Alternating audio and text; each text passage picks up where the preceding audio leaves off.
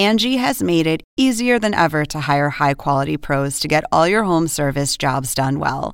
Just bring them your project online or with the Angie app, answer a few questions, and Angie will connect you with local pros who match your specific needs. Or book a service instantly at an upfront price. So join the millions of homeowners who use Angie to care for their homes and get your next home service job done well. Download the free Angie mobile app today or visit Angie.com. That's ANGI.com.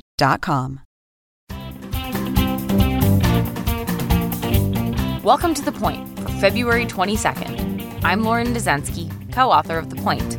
I'm here to cut through the political spin to bring you the news you need to know. The Supreme Court has cleared the way for a New York prosecutor to obtain former President Donald Trump's tax returns.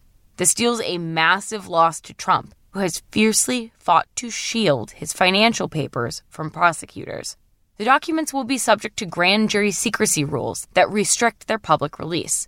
Still, the ruling is a bitter loss for Trump, even if the tax records are shielded from public disclosure, after he consistently argued that the subpoena was overbroad and issued in bad faith. It means that the grand jury investigation into alleged hush money payments and other issues will no longer be hampered by Trump's fight to keep the documents secret.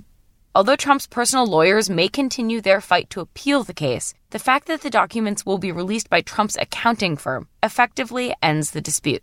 Last July, the Supreme Court, voting 7-2, rejected Trump's broad claims of immunity from a state criminal subpoena seeking his tax returns, and said that as president, he was not entitled to any kind of heightened standard unavailable to ordinary citizens. The justices sent the case back to the lower court so that the president could make more targeted objections regarding the scope of the subpoena. The subpoenas span documents from January 2011 to August 2019, including Trump's tax returns from his accounting firm. The documents relate to the Trump Organization's employment of Trump's former lawyer Michael Cohen, and hush money payment Cohen allegedly made to two women who claimed to have had extramarital affairs with Trump. So let's get to the point. From what we know already, including Trump's major efforts to not release his financial documents, this Supreme Court ruling is a major blow to the former president. And that is the point for February 22nd, 2021. Thank you for listening. For more updates throughout the week, subscribe to The Point newsletter at cnn.com/thepoint. If you like this audio briefing, you can get it every single weekday on Google Home or Amazon Echo, or subscribe on Stitcher or Apple Podcasts or your favorite podcast app so you never miss an episode.